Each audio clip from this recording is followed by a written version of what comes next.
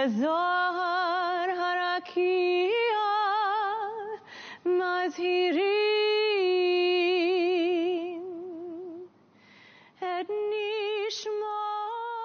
I think everyone in this country needs to be educated, both students and adults, that we have that responsibility to be active citizens and to confront hatred and to confront the violations of our democracy. And in that way, it can be preserved and protected. And that's my hope. That's Irene Butter, Holocaust survivor and a professor at the University of Michigan, recounting part of her story. She was just 3 years old when Hitler came to power and the persecution of the Jews in Germany began. Through her story of endurance, loss, survival, and hope, she wants people to better understand their responsibilities today, especially after the insurrection at the U.S. Capitol earlier this month by violent extremists, and work towards a common future in a world where anti-Semitism and hatred is on the rise. Living in the United States since December 1945, she spent years sounding the alarm over how vulnerable democracy is by sharing her story. Today, anti-Semitism is resurgent in many places around the world. As the number of Holocaust survivors diminishes every year, white supremacists and neo-Nazis intensify their efforts to deny, distort, and rewrite history, including of the Holocaust. Speaking at the virtual ceremony marking the International Day of Commemoration in memory of the victims of the Holocaust, UN Secretary-General António Guterres highlighted the importance of taking a stand against anti-Semitism. I'm Ana Carmo, and for this edition of our Ladies On podcast from UN News, we'll hear from a range of voices who all came together to mark the day online. They say the lessons of the Holocaust have rarely been more important to pass on to younger generations today. One of the main influences was Elie Wiesel, because he was on the forefront of Holocaust survivors, and he encouraged them to provide testimony and to be witnesses. I once heard him speak on the radio, and he said, if you were in the camps, if you smelled the air and heard the silence of the dead, then it's your duty to be a witness. After 40 years, Irene Butter was finally able to speak about her life and how she and her family survived the Holocaust. Since then, she assumed the duty of being a witness and to tell her story. In conversation with CNN's chief international correspondent Clarissa Ward, Irene Butter and her granddaughter Shireen Nassar spoke about the importance of providing testimony and what that means in today's world, including how, for Miss Butter, the U.S. had seen for itself what she describes as echoes of the Holocaust on 6 January in Washington. She says it was an attempted coup.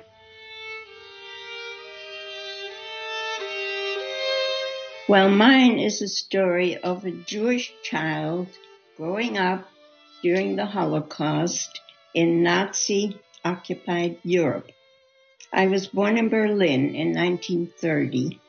Hitler came to power when I was 3 years old, and gradually the persecution of the Jews developed. Now, my grandfather owned a bank in Berlin, and my father was a partner, and the bank was taken away from him. And so my father was unemployed, and he went to Amsterdam to look for employment and also to try to escape Hitler. The family moved to Amsterdam in 1937, but after 2 years, the Nazis invaded Holland, and Holland became a Nazi-occupied country, and persecution of the Jews escalated.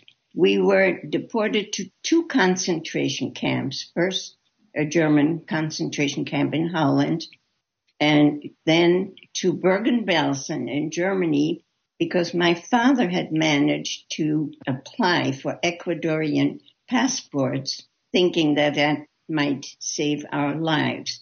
So Bergen-Belsen had an exchange camp where people were meant to be exchanged eventually.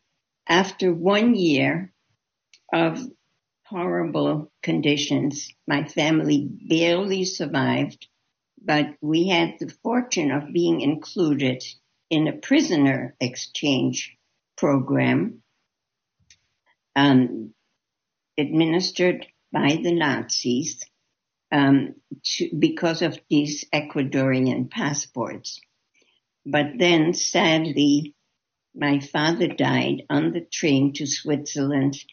And when we arrived in Switzerland, my mother and my brother were hospitalized immediately. Since I was not as sick as they were, I was separated as a 14-year-old and sent to a refugee camp in Algiers in North Africa. The war had not yet ended, and for several months there was no communication. But eventually I stayed in this camp for almost 1 year and arrived in America December 1945. I was separated from my mother and my brother for 18 months before we were reunited in New York to start a new life. And Shireen, when did you first learn about your grandmother's extraordinary story, and what was it like to grow up knowing and understanding and having this unique window onto history? So I actually heard about her story at a very, very young age. I think my mom told me this story originally, and I remember being terrified, especially as a little girl, knowing that something so horrible could happen in our world and, somebody from my own family. It was difficult. It was very difficult, and I think it's difficult for me to until this day, to be honest. But, I grew up in Israel, actually, and Holocaust Remembrance Day is a very big day back home in Israel. Each year, everything is shut down. There is a minute within that day that the whole country stops and stands up in remembrance of the people who suffered in the Holocaust. And you can see in the highways, even the cars stop and people stand out of the cars and really think about these people that survived. And to me, I feel very, very fortunate to have a grandmother that is so, so strong, that has survived something like this. And I've learned so much from her. And what an extraordinary privilege that is. I know that for you, Dr. Butter, it took a long time before you were able to talk about your experiences from when you first arrived in the U.S. What allowed you, or what prompted you to take on a more public role in discussing what you went through? Well, I would say one of the main influences was Elie Wiesel, because he was on the forefront of Holocaust survivors, and he encouraged them to provide testimony and to be witnesses. He considered that to be a duty. I once heard him speak on the radio, and he said, if you were in the camps, if you smelled the air and heard the silence of the dead, then it's your duty to be a witness and to tell the story. 40 years for me to start speaking about it. I took it very seriously and started giving talks in schools, and I have done that ever since. You talk about the importance of hope. You talk about the importance of speaking out. What do you want the younger generation, Shireen and Shireen's friends, to take away from the horrors that you went through? Well, I think we learned something. There are, again, echoes of the Holocaust. And on January 6th, we saw it in our own country when there was an attempted coup and rioting in Washington, D.C., and some of the rioters wore Nazi symbols and used Nazi slogans. So it's right back here. And I think we learned from it. I think we learned that democracy is vulnerable and we cannot take anything for granted. But it is up to us, to the people, to preserve and protect our democratic institutions and our Constitution. And so I think everyone in this country needs to be educated, both students and adults, that we have that responsibility to be active citizens and to confront hatred and to confront the violations of our democracy, and in that way it can be preserved and protected. And that's my hope. Never to be a bystander, and that every person can make a difference in keeping this a democratic country and not to let it be turned over to authoritarianism.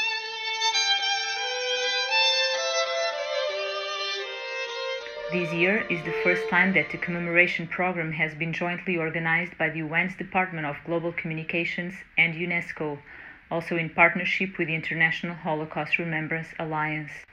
Focusing on the measures taken in the immediate aftermath of the Holocaust to begin the process of recovery and reconstitution of individuals, community, and systems of justice, this year's theme highlights how survivors are helping confront today's worrying resurgence of hate and intolerance.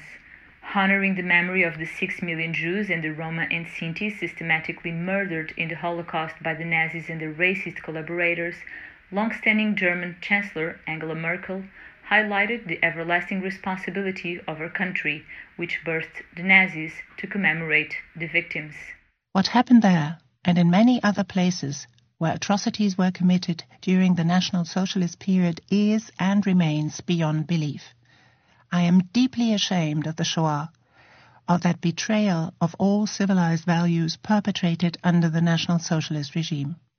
It is and remains Germany's everlasting responsibility to remember these events and to commemorate the victims, the European Jews, the Sinti and Roma, the political prisoners and members of the intelligentsia in Poland, the prisoners of war from the Soviet Union and other countries, the resistance fighters, the homosexuals, the people with disabilities, and countless other men, women, and children who were humiliated, persecuted, tortured, and murdered. We must never forget these people and their fates. Audrey Azoulay, Director General of UNESCO, also spoke to the agency's aim and mission in supporting Holocaust research, commemoration, and education. The United Nations and UNESCO were built on the ashes of the Second World War, so that the international community could prevent these horrors from ever being repeated. Speaking not only on their actions to address anti-Semitism in schools, Ms. Azoulay listed new partnerships, resources, and ways of making content more accessible. But we're also addressing governments to fight all attempts to deny or distort facts, falsify the past, or excuse the inexcusable. With the European Commission, we have launched a campaign to debunk online hate speech and conspiracy theories, particularly anti-Semitic statements. In partnership with the United Nations, the University of Oxford, and the World Jewish Congress, we have launched a global study to map the sources and channels of Holocaust distortion and denial on social media and help educators respond to it more effectively. In his speech, UN Secretary General Antonio Guterres said that after decades in the shadows, neo-Nazis and their ideas are gaining currency and even a kind of respectability. In some countries, their messages and ideology can be heard in some debates between mainstream political parties. In others, they have infiltrated police and state security services. Together, we must urgently strengthen our joint efforts against the danger they pose.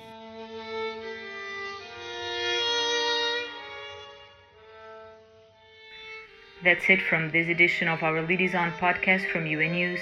Our thanks go to all of the UN staff, especially the Holocaust and the United Nations Outreach Programs team, and everyone who came together to mark another day of Holocaust remembrance, but most of all to the dwindling band of survivors who continue speaking out to bear witness and tell their stories in the hope that history will not repeat itself. I'm Ana Carmo. Thanks for listening.